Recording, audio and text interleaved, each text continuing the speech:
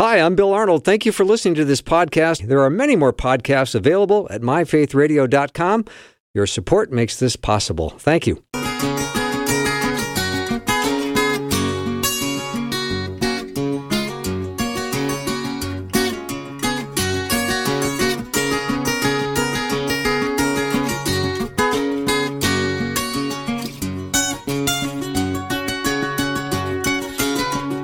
And a warm welcome to the afternoon show. I'm Bill Arnold, and I've got a lovely show planned just for you.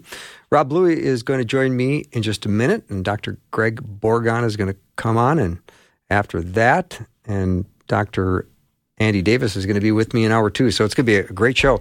Rob, you know, is the executive editor at the Daily Signal. I always encourage you to head over to dailysignal.com and check it out. Rob, welcome. It's great to be back, Bill. Thanks so much for having me. Thank you. I appreciate it. In the midst of a very busy month, which I know December is for you with a young family and work and everything else, I appreciate you taking the time to be here. I must admit, I've taken a little bit of a break from news, so I'm a little panicked as to what to ask you first.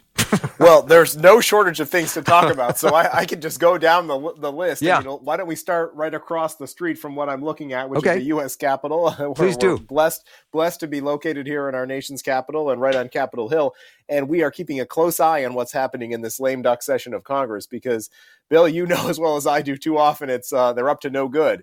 And first and foremost, they have an impending deadline of this Friday when government spending runs out. So, I mean, we are staring down on a potential government shutdown if they don't get their act together.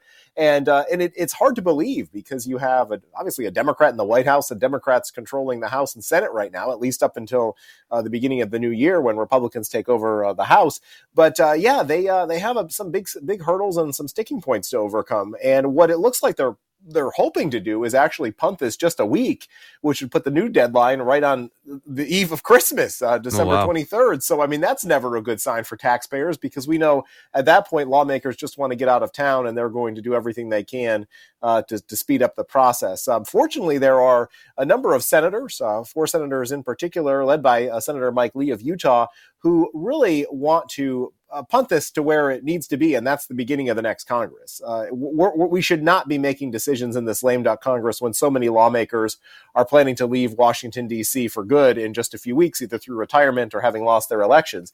It should really be up to the newly elected Congress to negotiate with President Biden on what the spending plan will be, and our certainly our preference as people who are concerned about the growing debt and the incredible deficits that we're staring at, it needs to be much more constrained than it has been. We have spent $7 billion $7 trillion, sorry, Bill, over the course of the last couple of years, just during the COVID emergency phase. And we cannot, that's not sustainable.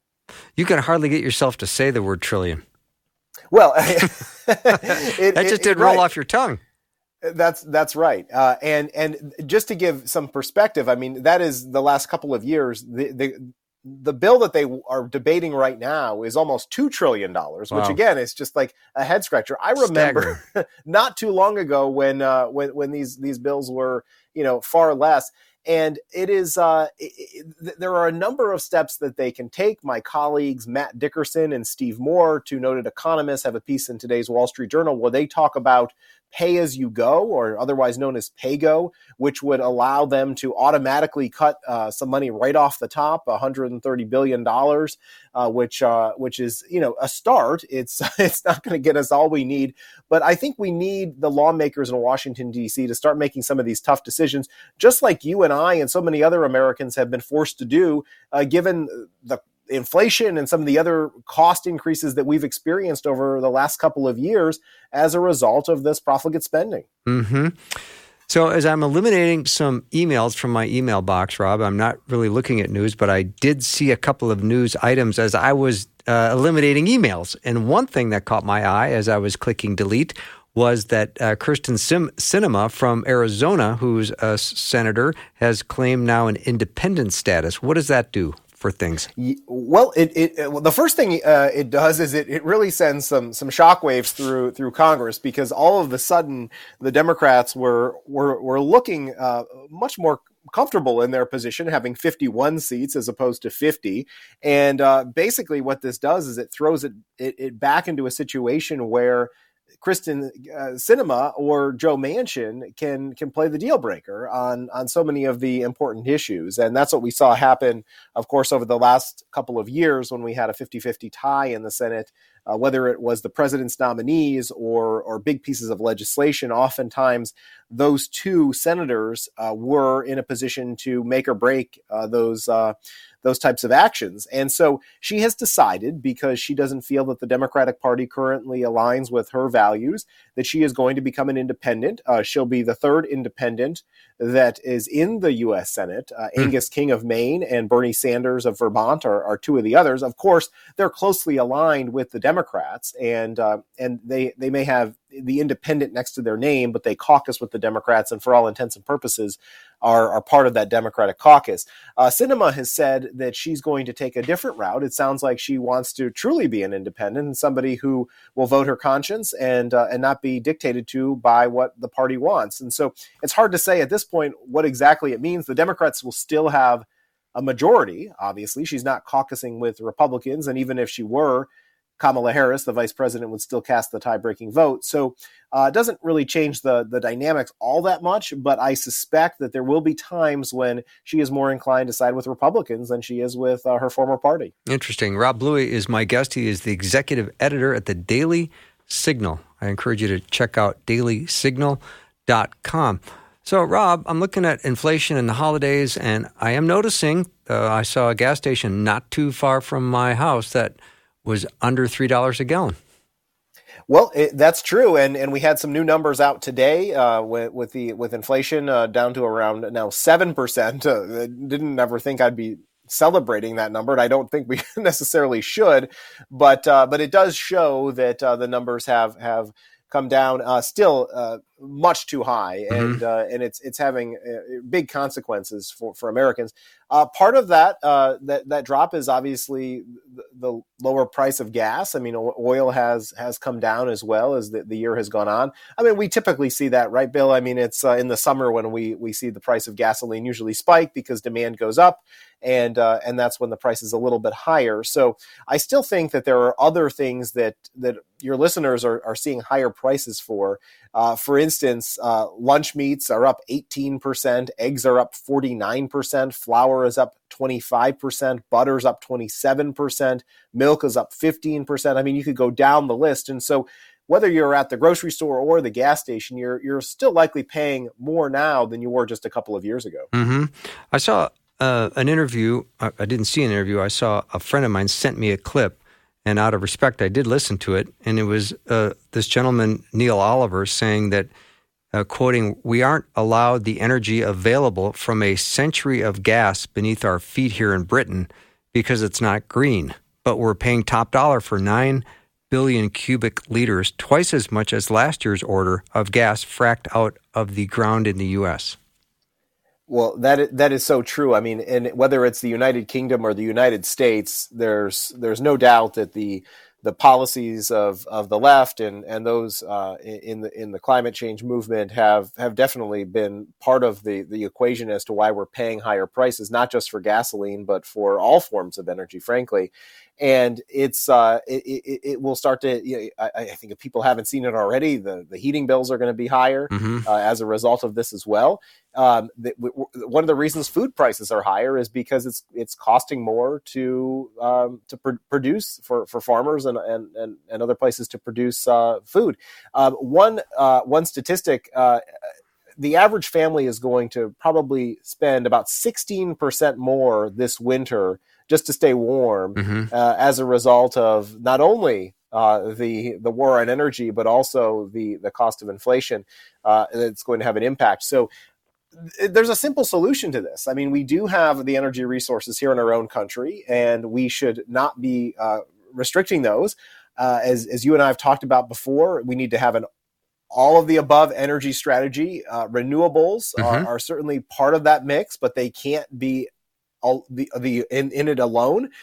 We simply just aren't at a point right now where that's possible. So let's get back to the point where we were in the Trump administration. Your listeners might have disagreements with Trump personally, but I think so many of the policies that he employed led us to energy independence, and we weren't as reliable. We weren't relying on other countries for oil. And in the case of Europe, I think it's particularly striking because you have a situation there where obviously Russia is a huge supplier of energy to these countries in Europe, and it's carrying out a war on Ukraine. And if we really wanted to isolate Russia and punish it for its actions, then we should, by all means, be taking advantage of other sources of energy beyond what the Russians are providing. Yeah, I read that in 2021, 687 million people took an airplane flight somewhere. And I thought, we can't move away from fossil fuels quite yet.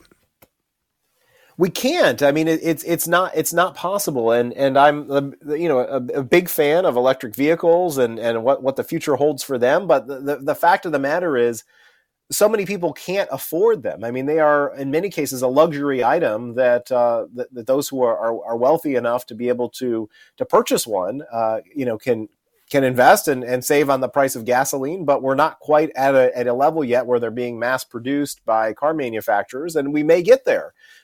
Certainly in our lifetime, I think we'll get there. But you're right. I mean, it's one of those situations where I think we need to have common sense.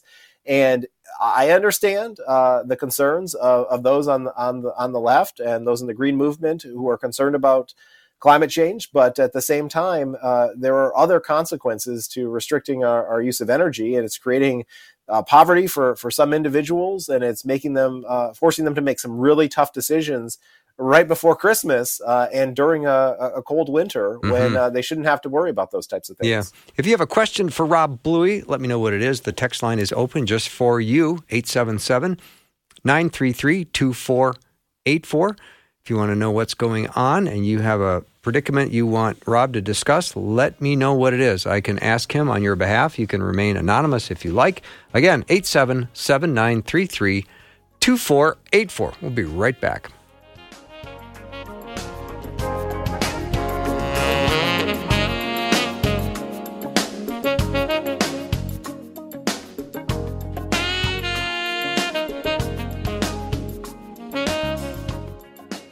Faith Radio and Afternoons with Bill podcasts are available because of listener support. If you are a supporter, thank you so much. Becoming a supporter today by visiting myfaithradio.com.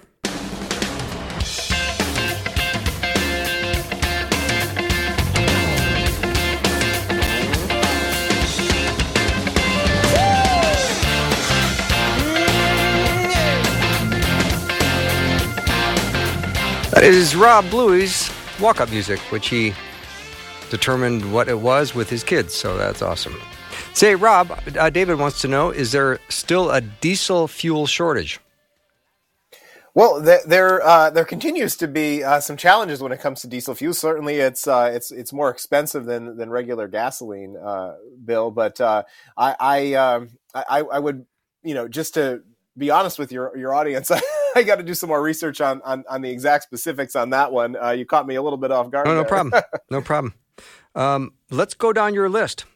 I know you've got more to discuss. Yes, I do. So the other thing that happened today in Washington, D.C. is President Biden signed the Respect for Marriage Act. Of course, this is a bill that we think disrespects marriage, particularly because it doesn't provide sufficient protections for religious liberty, which is, of course, of grave concern to those of us at the Heritage Foundation and Daily Signal, and I know is on the mind of many of your listeners, particularly those who believe in traditional marriage. And so President Biden signing a bill that had bipartisan support in Congress, 62 votes, 12 Republicans in the U.S. Senate, and 39 Republicans in the U.S. House, and all Democrats, of course, supported it. So it does not contain the amendment that Senator Mike Lee had introduced. That fell short of the votes that were needed to add it to the bill. And what we're concerned about now is what will happen to religious affiliated schools or nonprofits that want to continue to practice their belief in marriage between one man and one woman.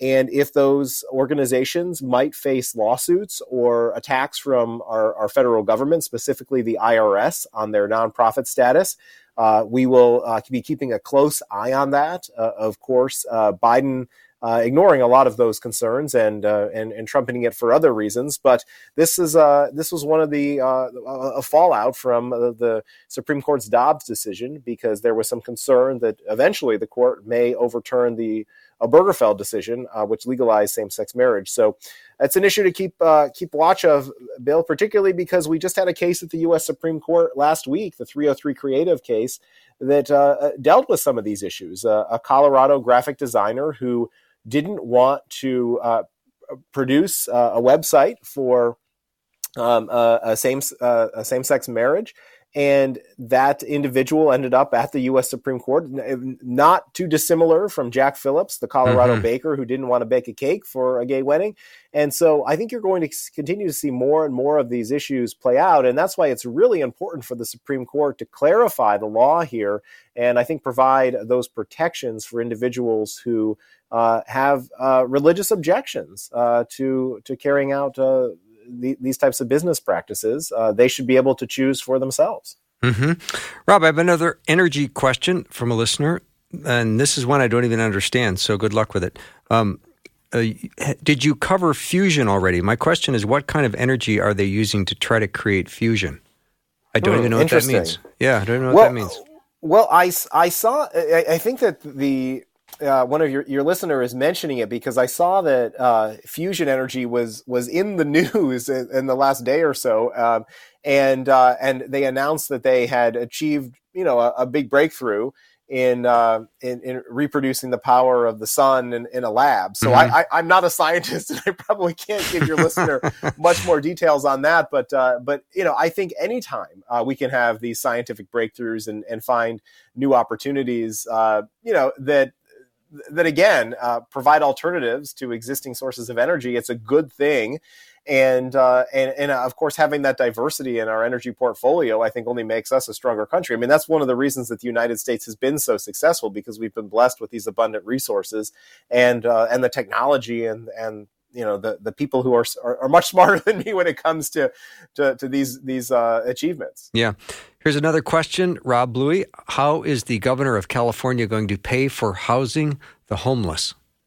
Oh, that's a big question. This is obviously an issue that has animated a lot of California voters. It's one of the reasons why I think Republicans had some surprising wins in the state. It was, California being an overwhelmingly Democratic state, particularly when it comes to its own assembly.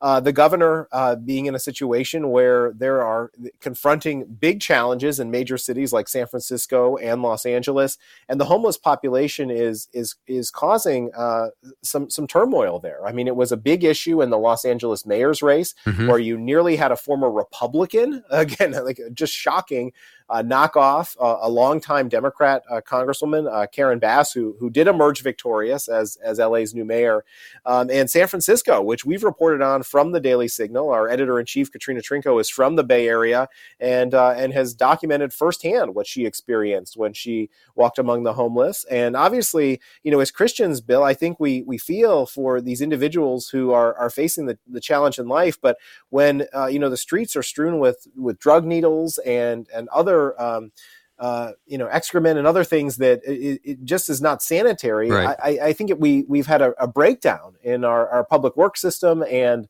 local leadership. And so to the extent that the governor can come in and help, I don't know. I mean, there's probably limited things that a person in that office can do. It really is a local issue, and I think we need our local leaders to pay more attention to it. And not far from here at Union Station, which is really just a block or two away from my office, you've had a situation where the retail businesses have just not come back after COVID. Union Station, by the way, is the train station, which is a major transportation hub in the Washington, D.C. area. And of course, what our current president, Joe Biden, departed from every day when he was a senator to take the Amtrak home to Delaware. And they've had a major homeless problem there as well. So it's no community seems seem spared from the homeless. And I think that probably exacerbating the problem is where we started this interview. You have higher costs. There are fewer people working. The labor force participation rate is not great,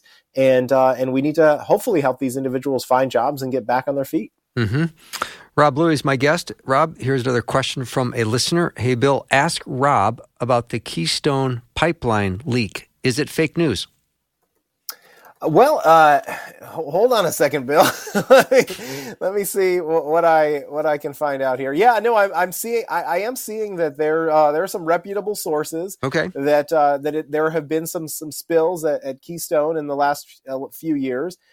So, I mean, from what my knowledge is on pipelines, this will occasionally happen. I mean, we do live in a society where these are not fail proof. So there will be from time to time, just like there are oil leaks in our waters off sea. But one of the things to remember, and one of the things that stands out to me when President Biden made the decision on to cancel the Keystone Pipeline in early in his tenure, is that we would, instead of using a relatively safe pipeline, which these leaks could be repaired, we would be transporting all of this oil through trucks. I mean, which seems to be, to me, far less efficient, first of all, but also far more dangerous in terms of the possibility of accidents and other spills taking place. And so, yes, there does appear to be some leaks with the Keystone Pipeline, and what I'm seeing is that it's the worst in about a decade. So it's something that we'll have to pay attention to. Yeah.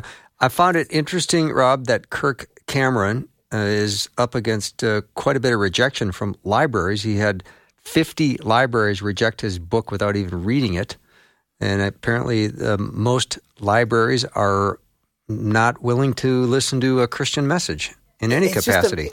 Right. It's just amazing because so many of these libraries, are openly embracing drag queen story hour and other books. Bill, I was at my own local public library recently, and I was shocked. I was in the, I guess the toddler room, or the room where, at least kids under 5, and how many political themed books related to sexual orientation and gender identity were on the shelves there. I mean, it was just remarkable to see that. So for Kirk Cameron to get pushback for wanting to have his book or having a religious story hour, it's really troubling. And I think it just goes to show that our public libraries are now a battleground in the culture war as well. It's really too bad. Yeah, I wonder if Kirk could have been able to read it had he dressed in drag. Yeah, maybe that's an approach, that would be novel. Kirk Cameron, somebody who's spoken at an event that we hosted earlier this year, is doing some remarkable things. And I just think that, people like him who are obviously in a hostile culture and have been for most of their lives, and, are willing to brave, the attacks that he's certainly come under. We need more of them to speak out, and I certainly hope that other actors like him are willing to do so. Yeah, Rob, I'm just realizing that you are 1 hour ahead of us here, so you do this interview every Tuesday, probably pretty hungry for dinner.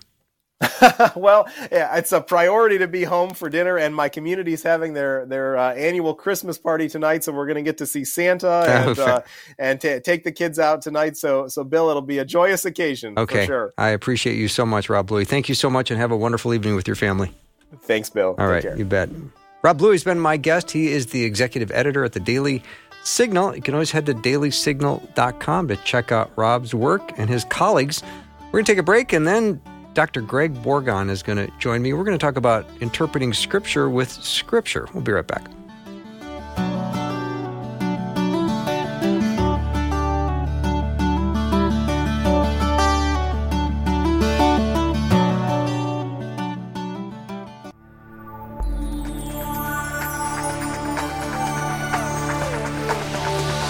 It's the afternoon show with Bill Arnold. Prime time, drive time. Let's get it started. Jump in your car. Yeah. What's for dinner? Hey. It's the afternoon show with Bill Arnold. All right, we are back with Dr. Greg Bourgond, and we're going to talk about studying Scripture through Scripture. I'm going to read something that he has here. He says, this is from 2 Peter chapter 1. Above all, you must understand that no prophecy of Scripture came about by the prophet's own interpretation. For prophecy never had its origin in the will of man, but men spoke from God as they were carried along by the Holy Spirit. That's right. Wow. That is a powerful verse. Yeah, I mean, it just makes sure you understand that we're not talking about a novel. That's right. We're talking about the inspired Word of God. Mm-hmm. All right, Greg, I'm excited to talk about today interpreting Scripture with Scripture. Okay. Now, I think, you will say that you're not opposed to commentaries. You just want to go to them at the end of your study. Yeah. I think it's incumbent upon ourselves to go ahead and go to God's Word, study it, draw our own conclusions, and then compare them to scholars who have written on the subject, maybe for years, depending. And there are good commentaries and there are bad commentaries. But the idea is, at least in my practice, is to wait until the end to go to the commentary, because if I go to it at the beginning, it'll be easy for me to embrace whatever conclusion that scholar reached without doing my own work. Mm-hmm. And so I think that what God wants to do is speak to us doing our own work, and then we go to a commentary. Yeah. So teach us more about studying Scripture on Scripture. Well, first of all, as we started off, we're not talking about just rhetoric or comment or narrative. What we're talking about, the Scripture that you read, is the inspired Word of God. And there are two passages that, the best commentary on Scripture is Scripture itself.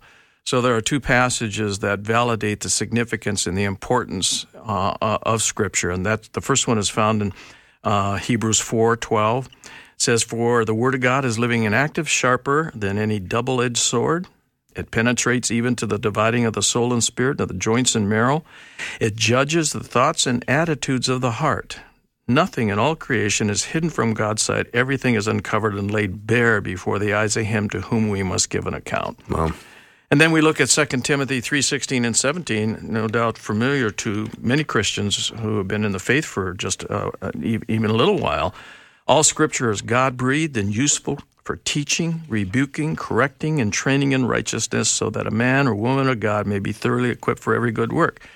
So you have this process that we go through about submitting to the teaching, understanding how, and then comparing our life to the God's standard, and understanding there is a difference, making that correction, and then we submit to His training. So those passages are significant and important to us. Now, when we think of the Word of God, today people think oftentimes in mental images. And so maybe it'd be helpful to the audience to identify some of these metaphors of the Word of God that the Scriptures actually declare themselves. First of all, the Word of God, as many may recognize, is called the sword that pierces. Interesting enough, in Ephesians chapter 6, the only offensive weapon, Bill, that we have is the sword, which is the Word of God. Everything else is for defense, the shield of faith and the helmet of salvation and so forth. And so consequently, if we're not trying to master the Word, then we're always going to be on the defense. Wow. So we need to understand that the Word has been called the sword that pierces. It also been called the mirror that reveals or reflects us. So it's often, we can walk for a given period of time and not even recognize what we look like over time until we look in a mirror. And that's what the Word of God does. It gives us a mirror into our soul. It gives us a mirror to what we really look like. And then it also, the Bible is referred to, or the Word of God is referred to as a milk that nourishes in 1 Peter 2:2. So it provides the sustenance we need. It's called a lamp that illuminates. Mm-hmm. And in 1 Peter, it's also a seed that produces. Yep, a seed that produces, and a fire that consumes, a hammer that shatters, it says in Jeremiah 23:29, a food that sustains in Matthew 4:4, a chisel that shapes us into the image of Christ in 2 Timothy 3. And finally, a water that cleanses. And a lamp that illuminates. A lamp that illuminates. Yeah. So when you think of all of these metaphors of what the Word of God represents, and what those metaphors point to in terms of the functionality of the Word in people's lives, then you can understand the significance of them. Mm-hmm. So the question we need to ask oftentimes is, okay, All right, that's good. Greg, what are we to do with it? Well, first of all, the Word again tells us, and again, it's the best commentary on itself. It's very clear and it's very comprehensive. So what are we to do about it? We're to hear it, first of all. In other words, to take the time to hear it, oftentimes out loud, whether it's from a pulpit or from a Bible app or something of that nature. Secondly, to read it, and then to receive it, then to believe it. And so you can see the growing depth of our involvement just with those first four commands of the Lord, or the precepts of the Lord. It also says in Scripture that we're to search it. We're to be instructed by it. We're to obey it. We're to continue in it. We're to keep it. We're to study it. We're to hide or memorize it within the heart. We're to meditate on it. We're to dwell in it, and we're to praise it.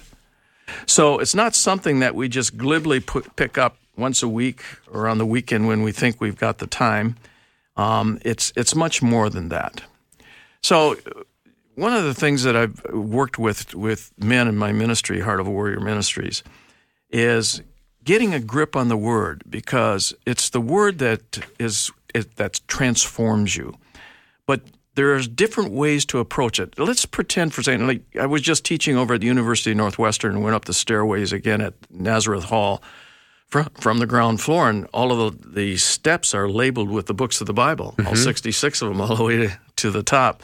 And so I'd like the audience to picture a stairway of 5 steps, and the stairway each of the stairs is labeled as follows. The first step is hear, the second step is read, the third step is study, the fourth step is memorize, and the fifth step is meditate.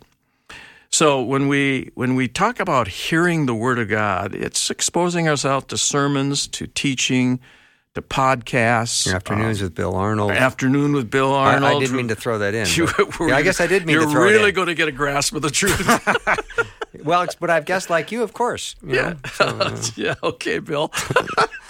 And then you read the Word. You're talking about getting an overview of Scripture. You're talking about taking advantage of reading plans, which everybody starts at the beginning of every new year. Of which there are many good ones. And there are many good ones. Yep. And so that's what we're talking about reading. When we talk about studying, now we're getting a little bit more serious here. We're talking about preparing our heart for the study. I just told my men the other day when we met on Saturday, there was 20 men there, I said, when you go to the Word of God, do you just open it up, or do you prepare yourself and say, Lord, what are you going to teach me today? I want you to know my heart is open to hear your still small voice in my life. Speak strongly to me, Lord, I pray. Give me the insight that I need. Let me hear what you want me to hear. That's preparing yourself to go into Scripture. And Greg, I hope in the study phase you've got a pen in your hand. Oh, yeah, of course. I mean, that's when you start to go ahead and go through the 3 steps of study, which are observation, interpretation, and application. It's kind of like the crime scene investigator. You're going to the crime site, and all you're doing is observing and identifying the evidence. And you're not drawing any conclusions yet. You're just like going to the Word of God. Just say, what does the actual passage say? And then you go and take all of that evidence back to the laboratory and apply rules of interpretation to it. And so you can start to make sense of the various pieces of evidence you've drawn from the crime site, or in this particular case, probably a poor analogy here. But the idea is that you're going ahead and taking a look at the Word, and now you're applying principles of interpretation to help understand what it means, because you're answering the question, okay, what does it mean? The first question is, what does it say? Second question is, what does it mean? And then the third is, well, how does it apply in general, and how does it apply to me specifically? Yeah, what am I going to do about it? What am I going to do about it?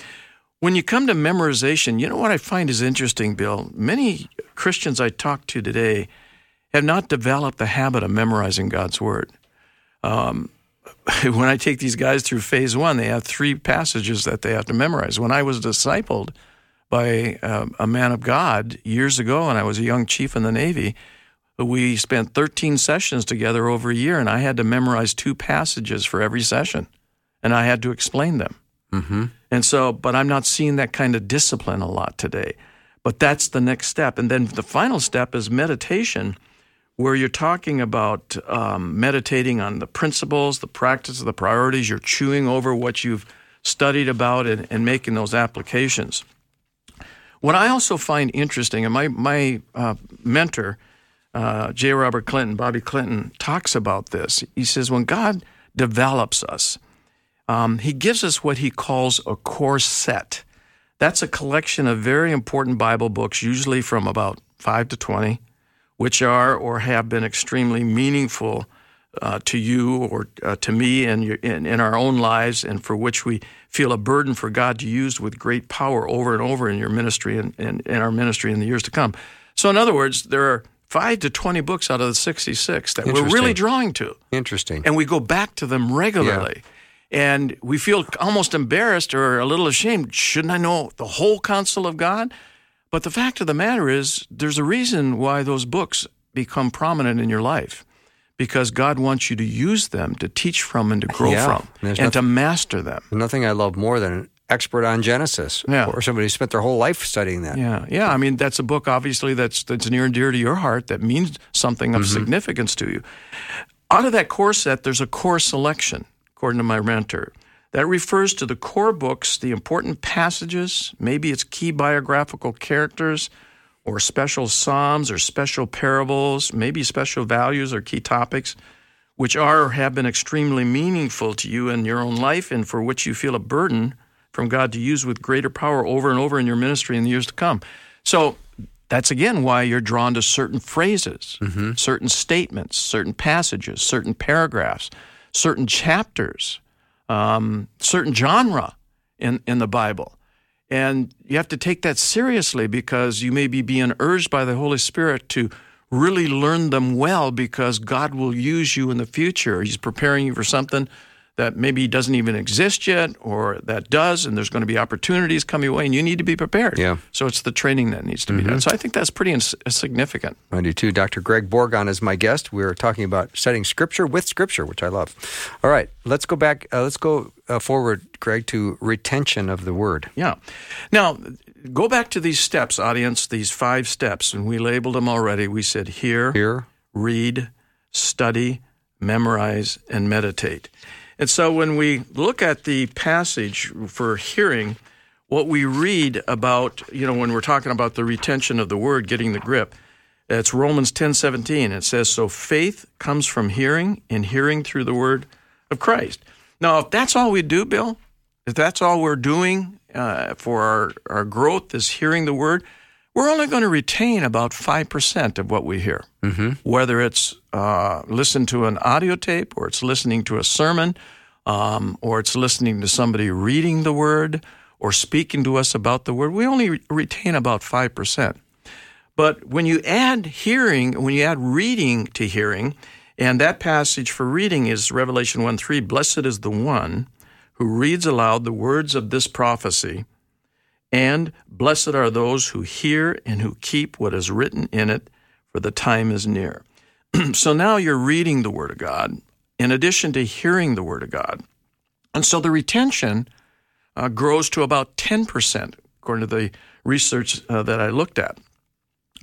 Generally, it creates a knowledge about Scripture, but not necessarily a knowledge of Scripture. In other words, we understand facts, we can understand outlines, we can understand maybe the narrative of the history or the intent of the poem or the meaning of the parable in a general sense, but we're still not going far enough as far as I'm concerned.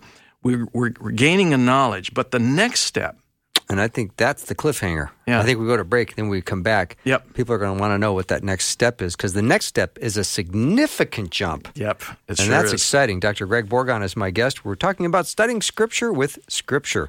We'll take a short break and be right back.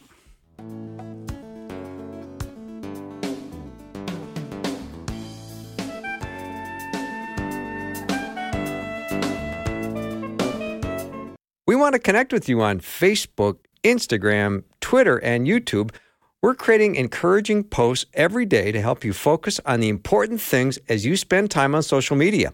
From graphics that feature Bible verses and quotes from our hosts and show guests, to articles about topics you are interested in, to videos from our hosts. Search Faith Radio on social media sites to connect with us today.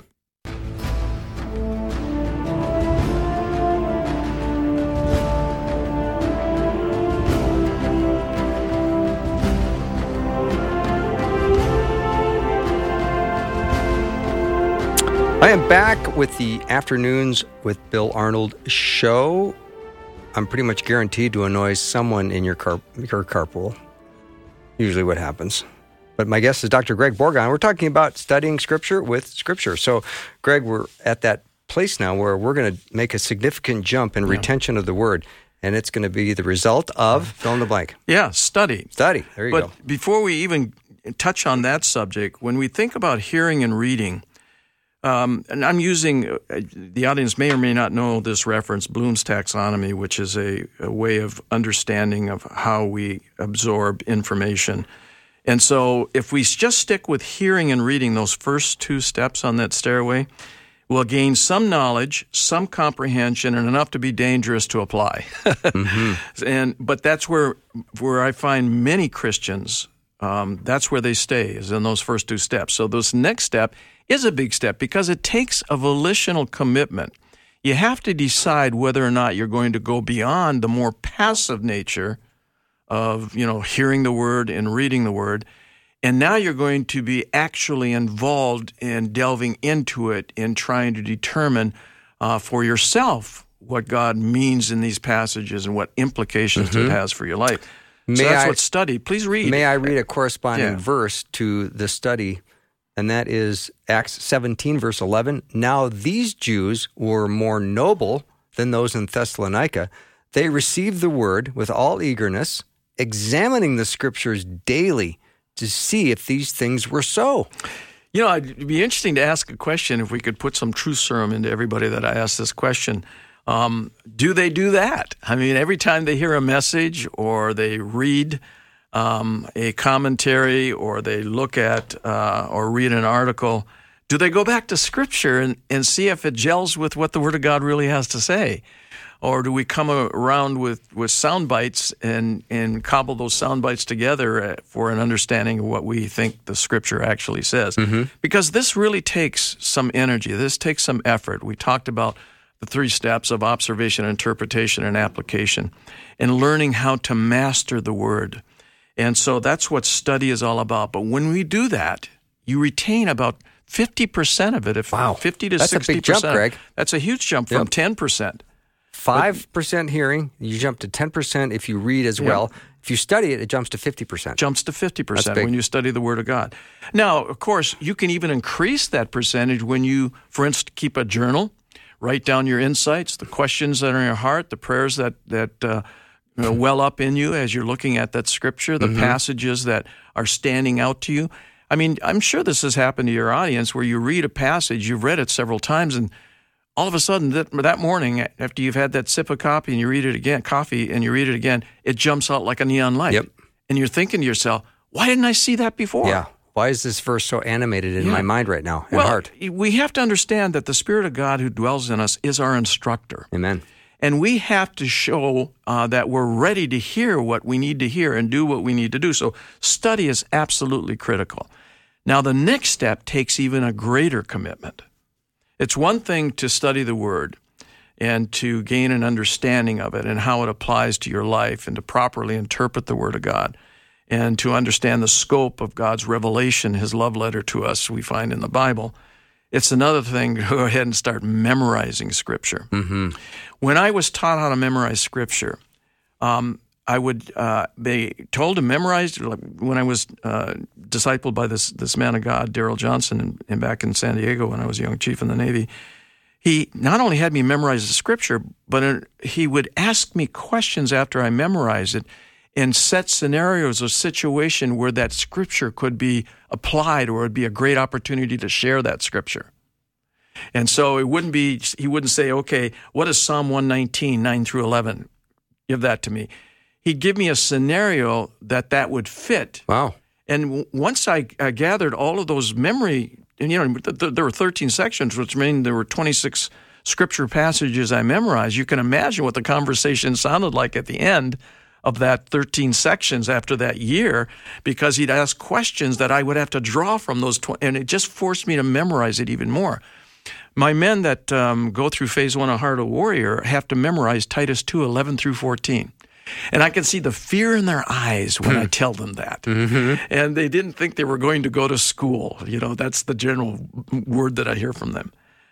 But when they start to memorize it and they start chewing on it, segment by segment and using some scheme to go ahead and memorize the passage, it becomes powerful in their lives. And they don't believe the lie that they've embraced that, I'm not good at memory. I can't memorize. I'm too old to memorize. That's just not true.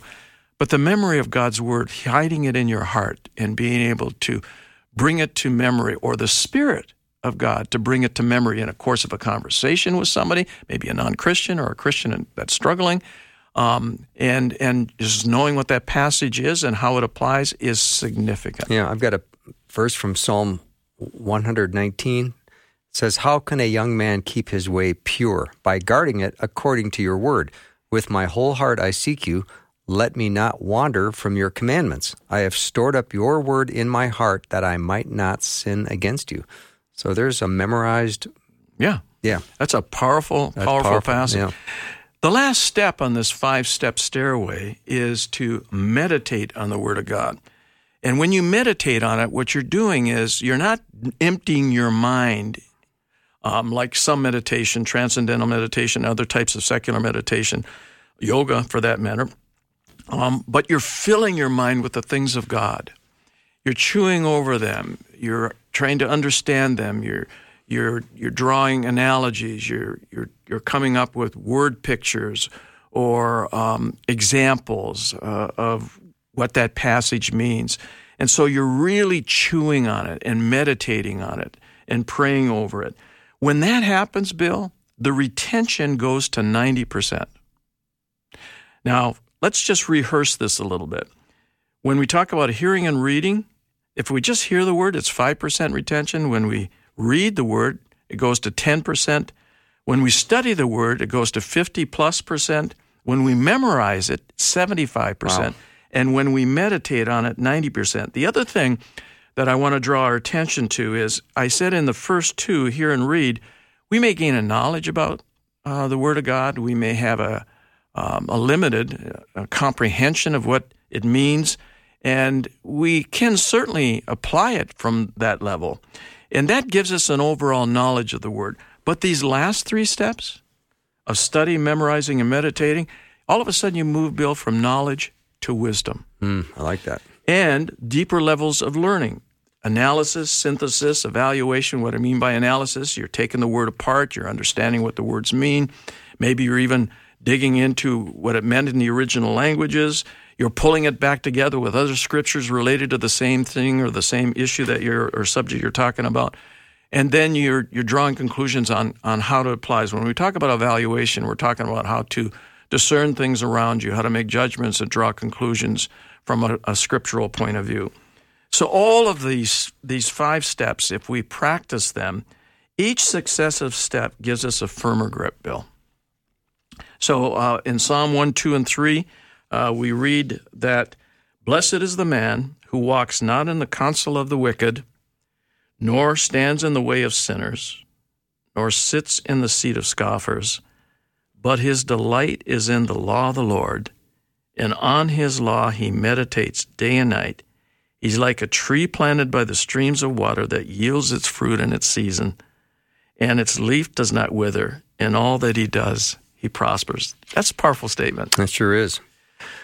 So, in the few moments we have left, one of the things I'd like to do is to help the audience draw the conclusion that when we move from head to heart, the transformational center of our core requires meditation. Mm-hmm. That's what actually moves it from a head knowledge to a heart knowledge.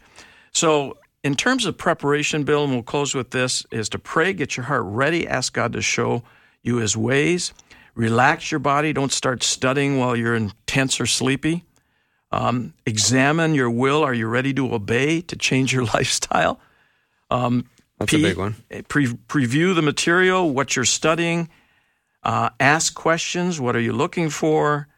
Read the material, and then recognize the good study takes hard work. Yeah, it's so true. Great. Greg, this has been a wonderful reminder and a good instructional guide for us to be motivated to study Scripture and to not only just read it, but to study it and meditate on it. Yeah. Thank you. You're welcome. All right. I always have to do a little shout out here too, Greg. all the way from Cloquet, Minnesota. My wingman Terry said, I really enjoyed Dr. Greg Bourgond's new Heart of a Warrior newsletter, Reconciling the Wrath of God. I've already forwarded it to many of my family members. Oh, that's wonderful One of to hear. the few emails I look to with much anticipation. Oh, that's great. If anybody's interested in doing that, go to my website and subscribe, and you'll get a newsletter every month on a different subject. And that's heartofawarrior.org. That's it. All right, Merry Christmas, my friend. Merry Christmas. We'll be right back with Dr. Andy Davis. Thanks for listening. Programming like this is made available through your support. Information available at myfaithradio.com.